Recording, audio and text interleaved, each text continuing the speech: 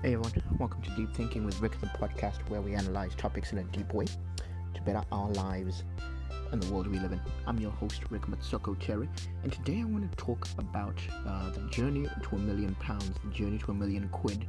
And the topic I want to talk about today is spending. I want to talk on spending because, guys, that's one of the big lessons I have learned, and if I was to summarize it in one word, and in one sentence, it's not to spend. Don't spend money on what you can do without. You see, I've realized that we have so much pressure in this world, and money is one of it. Whether you like it or not, money is a big part of your daily life. You see, I'm a Christian, and I come from a people. Christians have this way of being hypocritical about money and pretending like money is bad and if you think about money a lot, you're evil and blah blah blah. But as you hear more of my podcast, you'll understand my motivations. Because, guys, there's no way about it. There's no way around it. You can't survive without money. No matter how spiritual you are, no matter how transcendent you are, we cannot we cannot just live on words alone. Money is essential, and without it, you can't get anything done. You can't buy anything. The role of money in your life is so large and important that you need to learn how to rule and manage money. So money in your life should be something you rule and manage. Don't let it rule over you. That's the secret that I learned. Money is the answer to so many things, so many problems. It's money. Not everything, but definitely a lot of things. Actually, it answers many things, most of the things. There may be one or two existential life questions that money can't answer, but money answers a lot of things. There's actually a saying, an old wisdom proverb that says money answers all things. So money is a good servant, but I've learned that it's a bad master. It's a bad master that will drive you crazy. So that's why you must learn to become a master of money. That's what I've been learning. That's what I've been slowly and surely learning. The truth is that most of the things we spend money on, and this is when we come on to spending, the truth is that many of the things we spend money on, we could have done without. That's the truth. It's not that these things are our needs, but we're just following trends. We want something because the whole world is using that thing. Many of us will be looking on TikTok or Instagram and we see a thing and we're like, "Oh, I want that." Or on Facebook. If you analyze what you spend your money on, you will discover that many things are not necessities. You buy and spend money because of some influence or the other. I'll give you an example of, I know the Nigerian community a bit, and in Nigeria, people buy a set of ceremonial clothes, for each party they go to. That's just a cultural thing that is a waste of money. 98% of the people living in the world have money problems, my friends. That's the truth. 98% of people living in the world have money problems. I used to think that America and the UK being the richest countries in the world, so people should be satisfied. But once I got here, I realized that's not the case. People are complaining that the price of oil just increased. If petrol increases by just a little bit, people are complaining. If rents go up just a little bit, people are complaining. If energy prices go up a little bit, people are complaining. It's everywhere. Japan, like Russia, China, everyone. Only 1% of the world, this is a statistic, only 1% of the world are not complaining about their money. So that shows you some things. The reason here that we're dissatisfied is because, let me tell you, we are misusing that money. This is an unpopular thing to think of. This is why this podcast is called Deep Thinking. I talk some things that you should just go a little deeper and you will see some crazy things here. Before you even start arguing, many people will argue with me right now. No. But I repeat, the reason you are dissatisfied is because you are misusing money.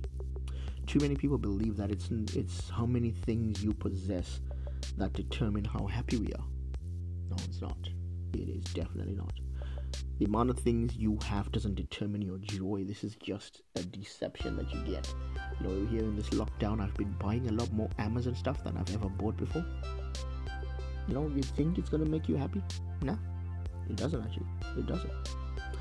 You may think that in order to be happy, you should get like 2 cars. But once you have them, you'll realize that someone else has 4 cars or even 6. Don't connect your joy to the physical things you have. That's a big mistake you can do in your life. Possession is not what should determine your happiness. The reason that we're having money crisis is that it's because of the way we spend. That's the truth. We've come under the influence of this consumer culture, consumer Western culture, and companies around us play to this. Mercedes, for example, they produce another car every single year. Apple, they're always producing new iPhones that are the same as the others, really just small little changes to get our money. iPads, all that. Samsung are always producing. These companies are producing bigger and bigger products and trying to get us. I know young people who don't have jobs, but they have the latest iPhone and the latest iPad. How will they not have money problems after that? Think about that. How will these young people not have money problems after doing this? The mentality we have, my friends, is that of spending. And when you've been deceived to think that you can just buy and buy, you'll just never be rich. Let me tell you a certain secret that I learned. The secret that I learned is that if a rich man makes $1,000, okay, let's use $1,000. He makes sure that money begins to work for him. He'll use $1,000 to invest in a business that will yield him another $1,000 every month. So he won't rest until that first 1,000, the investments that he's done after accumulating it and investing it, they've reached 1,000, and only then will he think about spending a bit of that money. After he letting it yield money for him and money for him and money for him, then he will think about spending for it. But ordinary people, what do? Like poor people, if we had $1,000, we start to look at what we can buy. Straight away, we start to look at what we can buy. This secret is the one that changed my life. So, about almost 5 years ago now, I found myself divorced in a new city with no job, no money, lots of debt. My business had gone bankrupt, and I was, in the dumps, really. And I discovered this secret on these money secrets that I'm kind of discovering when I started my journey to 1 million. And I realized that even though I had a great salary, but I just kept increasing my lifestyle every time with my salary. So what I decided to do, from 2016, so almost 5 years ago now, was that every time, whatever money I was earning, I decided to, yes, spend on my necessities, but instead of increasing my necessities, I decided to control my appetite for spending and live a less than lifestyle so that I could have some money to change. So my first job, where I was driving and delivering newspapers, I didn't even get enough money to do much, but I